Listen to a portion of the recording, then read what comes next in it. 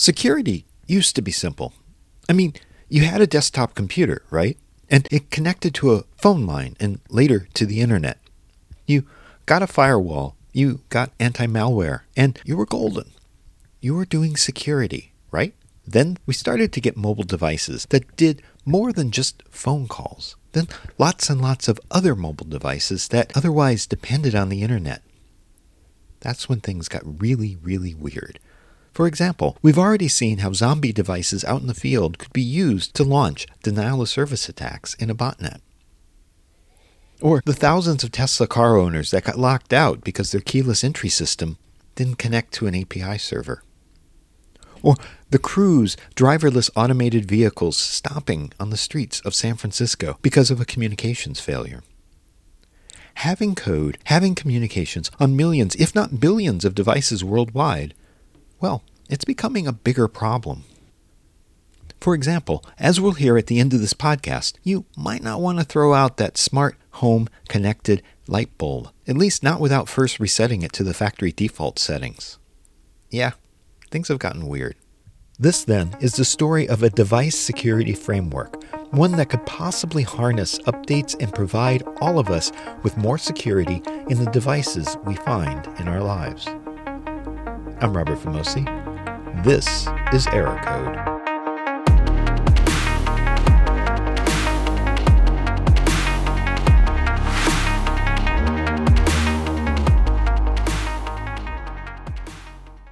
I'm Snyder, the CEO and founder of Thistle Technologies. Perhaps you've heard of Window. She was director of security architecture at Stake. She then worked at Microsoft in their security engineering and communications group, where she created the Blue Hat Microsoft Hacker Conference. She then worked for Mozilla, makers of Firefox, and Apple. She then became chief security officer for Fastly, then worked at Intel, before moving over to Square. In 2021, she created her own company, Thistle Technologies, to handle smart devices. We're building security tools, libraries, and backend services to allow device manufacturers to quickly get to a modern security architecture. Prior to the show, Window and I discussed the scope of our conversation and agreed we were going to be discussing devices in general, so as to be inclusive of commercial and industrial or enterprise, and to include IoT and OT. A lot of devices have stripped down versions of operating systems or very minimal operating systems. Sometimes you don't see a lot of separation of privilege or even separation between code and data, which leads to the kinds of problems that we saw in general purpose operating systems decades ago.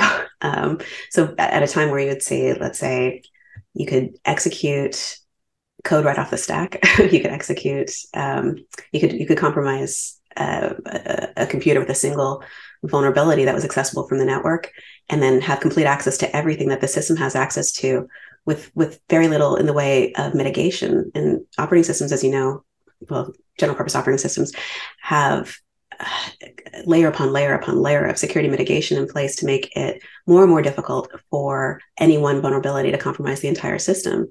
But devices have a lot less of that in place.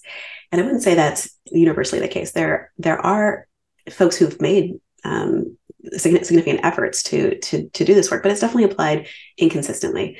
We definitely have this kind of mixed environment where you've got some devices with a fairly robust security architecture and some devices with hardly any work at all. And then you've got devices that are actually within the device themselves mixed together. Windows touched upon an interesting point. A mobile phone has its own operating system, but then it's also got individual dedicated chips, like a radio chip, components that are contributing to and making your mobile device more complex. Let's take a phone with a very robust operating system, but then also has a radio chip, maybe your Wi-Fi or your Bluetooth, or that would have firmware on it that doesn't have this kind of capability. And so the opportunity for the attacker is always going to be that there are these low-level components that have access to the device that don't have the same kind of protections that you see at the operating system level, which of course makes sense. These are very resource limited processors,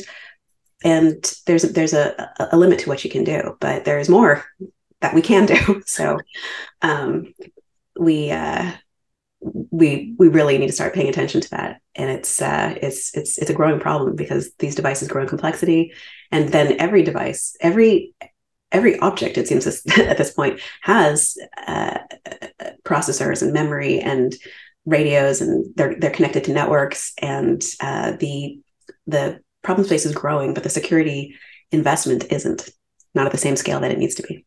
In some ways, I consider the phone to be kind of a success story. That unlike a laptop, you don't need a firewall and you don't need antivirus running. You don't need to have the tools that you would have seen on a network server long ago. Mobile phones don't necessarily have to have those because, well, the attack surface, for whatever reason, has changed. Our mobile phones, for whatever reason, tend to be more resilient.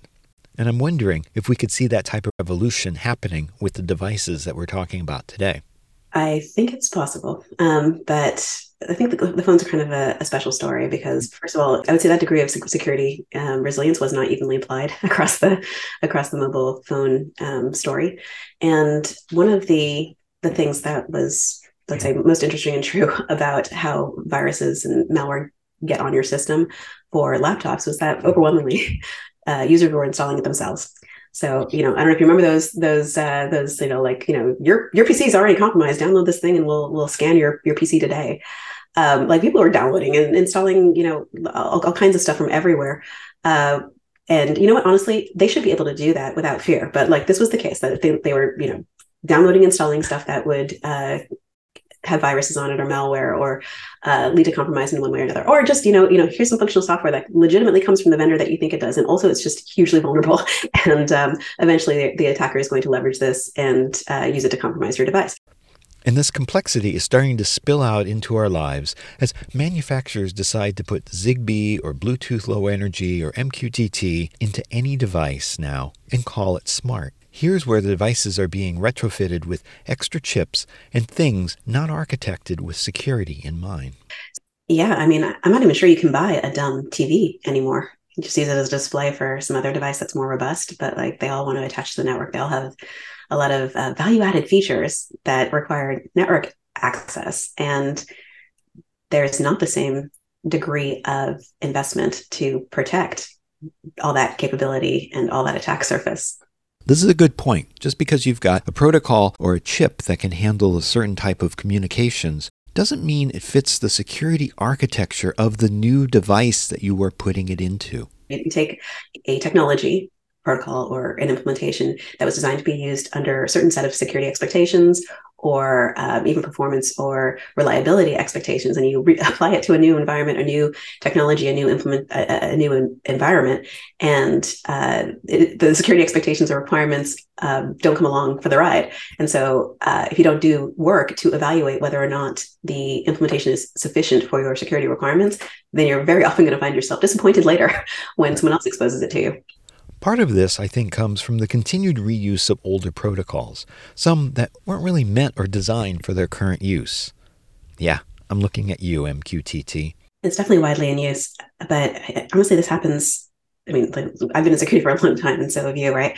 That this is a problem that we see happen over and over again in lots of different ways. That you take a protocol or a implementation that's designed to be used. One of my favorites actually is SCSI, like the SCSI, like between the interface between like used to be your hard drive, right? And then someone decided to take that and make it iSCSI, and that's deployed over networks for network accessible drives. Like, what a fantastic idea! Except the kind of resilience that you'd expect to see in a protocol that's designed for network use was not in place. So like that was a really old example, but like honestly, it keeps happening.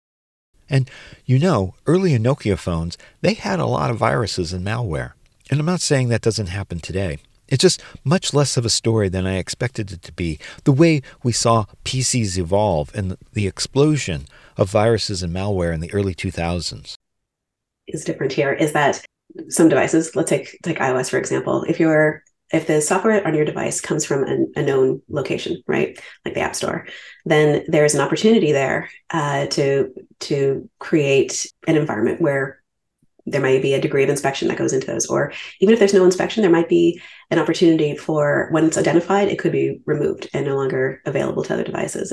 It's really a different model, right, on iOS in terms of how viruses and malware got on PC. So we're not really comparing apples to apples. And on OS 10 or Mac OS, uh, people were downloading software from everywhere. But today, mostly the best place to get software for your Mac is from the App Store. But even if you download it from other places, if it's not signed with a developer ID certificate and the operating system doesn't recognize it and it doesn't execute, and you actually have to go through pretty serious contortions before it will execute on your system, that is not like a click through, because of course the person's trying to get something done. They want to get it to execute on their device. So of course a click through would enable that software to be almost as successful as, throwing up a warning is insufficient, right? So those strategies have changed over time on some platforms. So that's why you've seen, let's say, maybe a different story on mobile phones. It's not the only reason. That's a pretty significant part of it. That if the largest factor was people were installing malware themselves, then here's a pretty significant road bump to allowing those systems to be compromised. And we're already seeing some examples of exploitations in devices today. I'm thinking specifically of the Mirai botnet, which was comprised of surveillance devices that had a white label chip inside that was used over and over in a variety of different brands, so that it got enlisted into a botnet composed of thousands of these devices worldwide. Yeah, I mean, it's really common now. Device manufacturers are taking off the shelf components and then recompiling them into something new. And sometimes those new devices have security requirements that those device components were not designed for. So like, for example, you might take a gyroscope off the shelf, and some of these new satellite startup companies might incorporate a gyroscope off the shelf that wasn't necessarily designed to be deployed in a satellite, and now have the same security requirements that a satellite might have. So those components, or those technology modules, or whatever we're talking about, they need to be evaluated for the new security context, because they are not necessarily built with those in mind. And sometimes they are, but very often they're not. And if you're moving from, let's say, something that's a general purpose implementation to something that has high security requirements, you absolutely need to do that work for all the different components you incorporate, whether that's like a technology, like a hardware component, or whether it's a library that you're incorporating from, maybe it's widely in use and it's popular, and a compression library, for example, right? But you need to consider what it means for the security context for the device that you're building. So we're talking about systems on a chip. They're limited in resources in some cases, and they max out the resources just running the firmware or the code that they're supposed to run. So how could they possibly be updated? And in some cases, how can they even be secured? Well, going back, for devices that are highly constrained, that were built to for which the software is at the limits of what the hardware can do, like that's a very difficult problem. But we are constantly building new stuff, right? And as we build new stuff, we need to, let's say, decide that a reliable update mechanism is a requirement. And if that's the case, then maybe what is required for this device to deliver on the reliability requirement is that it requires failover for updates, so that a problem with an update doesn't mean that device is completely bricked, right? Like for a phone, that might mean it has to come back to the mobile store. And for a TV, it might require a technician to actually visit the house. And for a car, it has to come back to the dealership. And for a satellite, it's just gone forever, right? So the requirements for these devices to be able to be reliably updated are kind of on a different scale than you would otherwise think about for example, updating a web browser. So you might decide that for a device that we're building today, that you actually do need storage that is sufficient to allow maybe dual partition, so that you always are able to have a bootable partition that allows your device to execute, so that you can, that would be like the most reliable to do update. We have actually got an update mechanism that allows you to do that. But there are other, let's say, gradients between that and just like YOLO, throw out the update if it fails, and goodbye device. But you need to figure out which update strategy is sufficiently reliable for your requirements. Because what we've got today is devices that maybe have an update mechanism for which the device developer doesn't have enough confidence in it to actually ship updates. So even for devices for which there's, let's say, a known vulnerability and it's potentially critical, and even potentially actively being exploited, the cost of delivering the update to those devices with, let's say, a 1%, a 2%, a 5% failure rate might be that they decide not to ship the update broadly because they can't tolerate the cost of dealing with a failure rate that is that high. So you need an update mechanism that is reliable enough to allow you to actually ship updates with confidence. And actually, when you get to the place where you can ship updates with confidence, you're not just shipping security updates. You're also enabling the opportunity to ship updates for functionality and for potentially even introducing new revenue streams by allowing the device developer to ship updates with new functionality that's paid because you're able to have confidence that it will deploy. And kind of everyone wants to get to that space where Tesla is, where they can ship you a software update and you've got new features in your car. Fantastic, right? Most hardware manufacturers would love to be able to have a relationship with their customer that goes beyond the point where the product leaves the store, leaves the device manufacturer. In addition to the surveillance cameras being hijacked to form a botnet, there have been other cases where updates to devices over the air or otherwise have proven to be disastrous. Well, there have been events where smart locks got bricked with an update and people got locked out of their Airbnbs. I remember a very long time ago an update failure that required bank ATMs to be updated manually, like all over the place. Like thousands of ATMs need to be updated manually by a technician that had to go visit them. We've seen cable modems that have vulnerabilities that nobody wants to update because the possibility of having all these failures resulting in consumers without network access calling the provider to try and figure out how to get back to a working state is intolerable. And so we see those home routers and cable modems, never updated. And so those vulnerabilities persist. So given this new threat landscape, Windows created a new company, one that is looking at a device-agnostic framework as a solution. You can actually apply it to older devices as well. It depends on the hardware constraints. Some devices have an update mechanism that could be leveraged in order to update the low-level components, but that's really specific to your implementation. We want to support folks where they are, right? We want to work with device developers, leveraging the tech stack that they're using today, instead of requiring them to do a forklift upgrade to move to a whole new operating system, right? So the idea is that we've got these different technology components that can be incorporated into your device, and among those we've got an update mechanism that is reliable, allows for failover, that the updates are signed and validated, and just what you'd hope to see from a more secure update mechanism.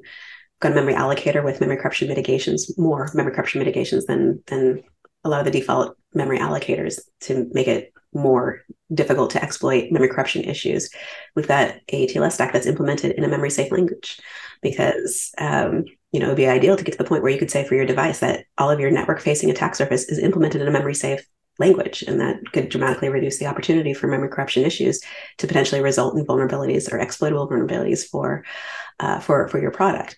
So what we were hoping to build is a platform that allows developers to incorporate the security functionality or security sensitive functionality that they need in order to get to a robust implementation without having to throw away their existing technology investment. So around 2007, I was sitting at Black Hat in the embedded security talk track and thinking how we're just talking to ourselves. We need to spread the word about device security to the greater world.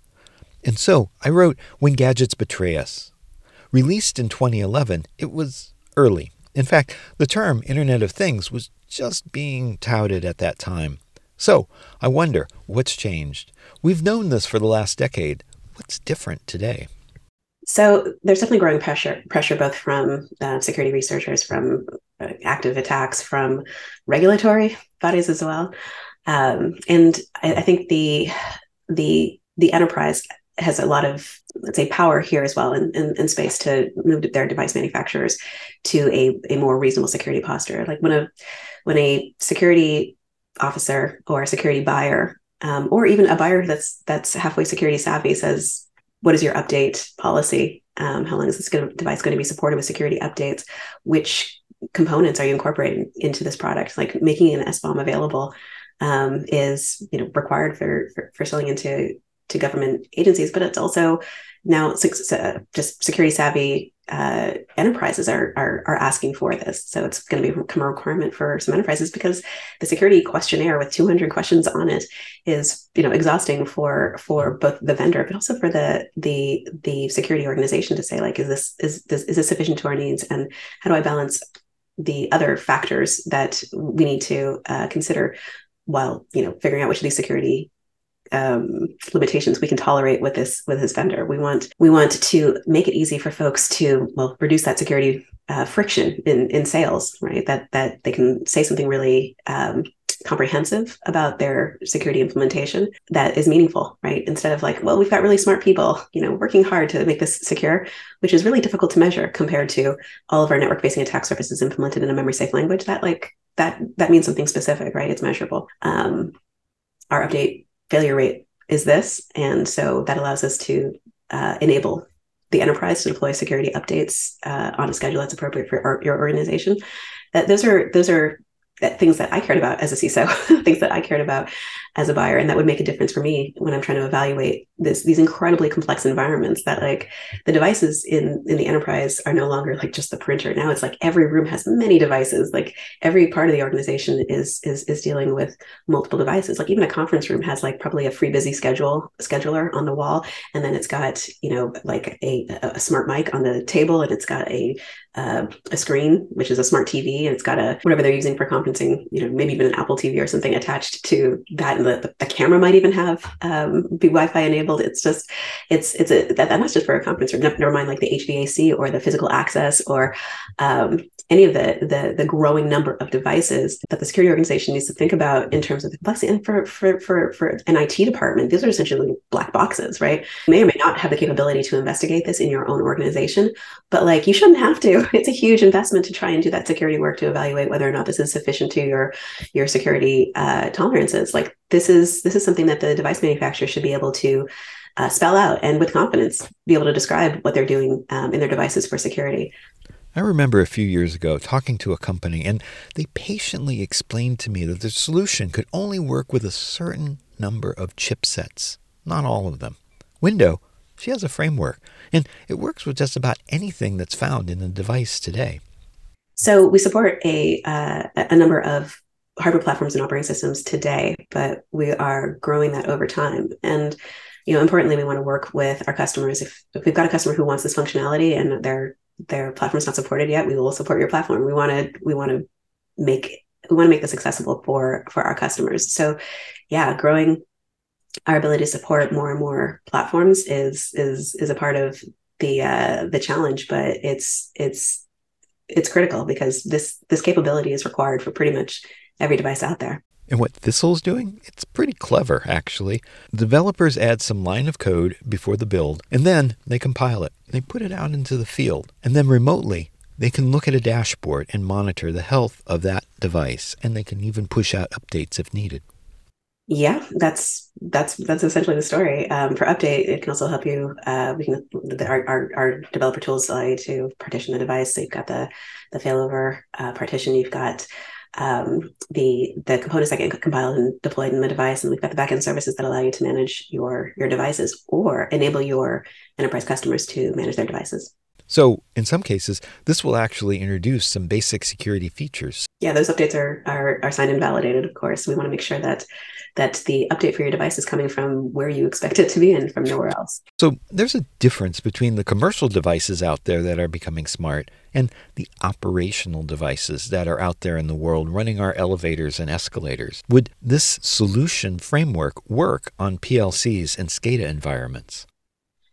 Yeah, I mean, it depends. Like for all these devices, they can. Yeah, we can make it work with a lot of different kinds of environments. I think one of the places to really assist those folks is by working with the systems integrators, right? Who are building a lot of devices for these whether it's industrial manufacturing or it's power and water or telecom, that they build it for that specific organization or that specific, let's say, municipal water department, and creating the tools that allow them to provide a solution that incorporates more robust security is a great way to deliver that capability. And I hear a lot from people that have been in the business for 2 to 3 decades, and they say they're seeing the same thing over and over. Any guesses as to why we're reinventing the wheel? Honestly, sometimes I think I'm doing the same like job everywhere I go. And for the last, it's closing in on 30 years at this point. Not actually 30 years. It was like almost 28 or I don't know what. So it's a very long time at any rate. Um, and yeah, I see the same security work that was reliable and made sense and made the biggest difference in the mid 90s is still the same work that makes sense and works in a meaningful way today. So things like highly reliable compartmentalization, separation of privilege, separation between components, and reducing communications channel down to minimum access, so that you're able to mitigate the reach of an attacker from one component reaching the next component, whether that's systems on a network or it's services within a backend operation. Those kinds of strategies are still most effective. Then things like making sure that you can update, like address any kind of security issues, because you will identify security issues. You're not going to ship something like fully formed and perfect into the world. You're going to identify new things that you want to address over time, and being able to do it reliably is a critical aspect. Things like reducing functionality, like there was a time where Microsoft would build, let's say, Office. Office is a fantastic example, with like every feature that anyone could ever want ever, and the set of people who were using any one feature was really small. Except like maybe there's like a base set of features. Let's say it's 20%, and like most people are using that set of functionality. And then the 80% of the implementation was leveraged by really small numbers of people. Like 2% of the population is using this feature, and 1% of the population is using that feature. So they kind of felt like you couldn't get rid of anything because the people are using it. But it also meant that everybody had the attack surface from all that functionality, right? I don't want to pick on Microsoft or Office for this case, because it's actually true in lots of places. So the strategy of identifying the core functionality and making that available to everybody, and then reducing the exposure from all that other functionality that is only used by small populations of your customers. You can do that in a lot of different ways. Like, for example, you can make it an additional module that you can load, so that the default product doesn't ship with all that capability accessible. Or you could make it only enabled through a configuration option, which means that because most of the population for these products, they use the product the way it ships with the default options, and fewer people go in and actually change those options. So if it's a configurable option, then that's going to dramatically reduce the attacks, or the number of people who or users who are going to be vulnerable to a problem in that component. So those kinds of strategies are still what works today. That like adding more and more capability adds more and more complexity, adds more and more attack surface, and more opportunity for attackers. And it's also harder to manage from a security perspective. It's harder to do security work consistently across hugely complex code bases or hugely complex networks. And so if you accept that complexity is unmanageable, then simplicity ends up being your security partner, that you want to identify ways to reduce the opportunity for some minimally used component or service or server or system to be the reason that the entire body is compromised. Windows background resulted in us having better security today. I wonder, what sort of common things is she still seeing? What carries over from the InfoSec that we had 20 years ago to the InfoSec that we're seeing today?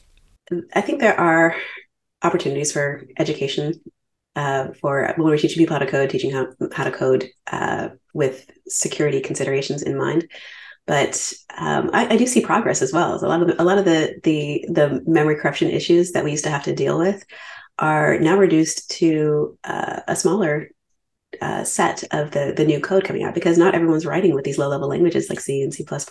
More and more people are using memory-safe languages, which is fantastic. There are more like applications being written in Go or Swift or Ruby or Rust, my current favorite, right? Like, so being able to move to memory-safe languages has dramatically reduced the opportunity for memory corruption issues be present in new code. Not everyone can use these memory safe languages for what they're building, but the fact that they're gaining in popularity and that we have more and more of them is massive. So I'd say we do have areas where we're making huge strides.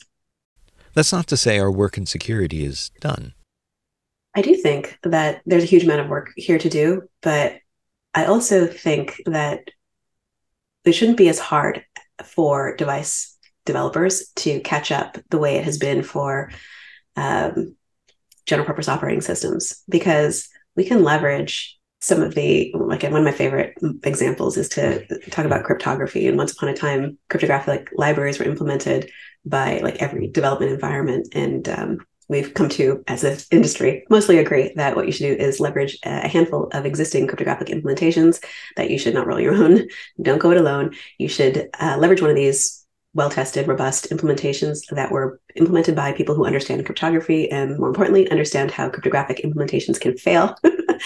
And use that and build the functionality that's specific to your product. Above that, leveraging this robust implementation. And the same is actually true for security functionality. This is the model that we're using at Thistle Technologies. We want people to leverage, let's say, an update mechanism that is reliable and robust and does validation properly. We want folks to be able to incorporate this kind of security functionality quickly and easily without having to build it themselves, because not everybody has a security engineering organization that is equipped to build this kind of functionality to the degree of resilience that your products are up against. And then additionally, even for organizations that have that security engineering organization that is equipped to build code to this degree of resilience, they have a laundry list a mile long of things that they need to go do. So being able to support them by doing the security plumbing and allowing them to focus on the security components that are specific to their project, their implementation, that really frees up their time and allows them to scale their investment. So for having built those security teams, I know those folks are in high demand and short supply, and there is an infinite amount of things that they need to go address. So we're hoping to support those organizations as well by reducing the work that they need to go do, and also allowing them to deploy that consistency, that security consistency across their products really quickly, and allow them to focus their attention on the security work that is more specific to their product. So with commercial devices, there must be a price point where the manufacturer or vendor simply decides it's not worth updating.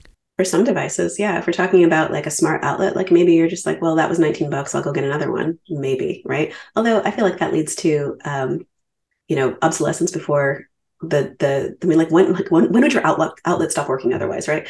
That there's no update for it. That might be a reason for you to get it off your network, but it probably still functions as an outlet, right? So the ability to apply security updates is a pretty significant part of it. That's fine for your outlet. But if it's an MRI, you're probably not going to toss it just because it's got security vulnerabilities and the manufacturer didn't supply you with an update. And it's true for cars. The car that I buy today and drive around for 10 years and then sell to somebody else who drives it around for 10 and sells it to somebody else who drives it around for 10, that car should still be as functional, with maintenance, as it is today. So we have to plan for devices to be functional, given the capability of the major systems on the device, beyond, let's say, our ability to have confidence in the security of that device. We're not going to throw away, we shouldn't even throw away that smart outlet, right? But we're not able to throw away all these other devices. So we're really relying on device manufacturers, device developers to catch up with the security threats that are out there today. So what about something like a smart light bulb? It seems like it's kind of questionable gray area because we're used to changing our light bulbs and it's not really a big deal. But on the other hand, if it's hooked up to your home network, if it poses a security issue, then maybe there should be a way to update it. Maybe there should be a proper way to dispose of it. Oh my gosh, these are not the set of things that we need to consider now are growing and growing. But that smart LED light bulb, you probably paid $20 for it too. It's you might be in the habit of, or you might remember the days when you would throw away an incandescent light bulb when it stopped working. But that was a 69-cent light bulb, and this is a $20 LED smart bulb that should continue to work for thousands, tens of thousands of hours. So this is a very good question. I mean, if you've got these disposable internet-connected devices, then really we're handing our credentials over, aren't we? If you're able to reset it to factory settings and completely throw away the data that was stored on it, then that should feel more comfortable if it's a pretty big if it was implemented properly, right? That reset might still leave traces of credentials and things, like your Wi-Fi password on the device that can be leveraged by somebody who gets their hands on it. So yeah, we absolutely need to think about this for all the devices that come in and out of our corporate networks, in and out of our homes even. In addition to sorting our garbage by trash, recyclable, or compost, we got to remember to reset the device and get it back to a zero state. Reset it and also hope that their reset is actually, is it a reset? Like I'll reload a new configuration, or is it a wipe where I'll get rid of any data that was present on the device? I hope a wipe, but I fear it's a reset. I'd really like to thank Snyder for talking to me about her new company, Thistle Technologies. Really, it's the wild, wild west with connected devices present in our homes, in our place of work, and in the world at large in terms of security. We've discussed this before, and unfortunately, we'll probably have to discuss it again. But it is my hope that at least we're starting to make some progress in the security of all of our devices.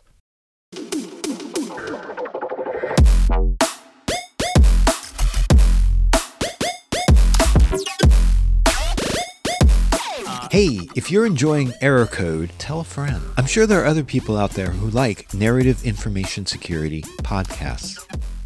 And I'd really like to hear from you. DM me at robertvamosi@infosec.exchange on Mastodon and tell me what you like and even what you don't. And coming up, I've got some great episodes talking about infrastructure and the cybersecurity strategy that the Biden administration just released, and also a deep dive into what we mean by the electrical grid and how secure is it really. I hope you'll subscribe so you don't miss out.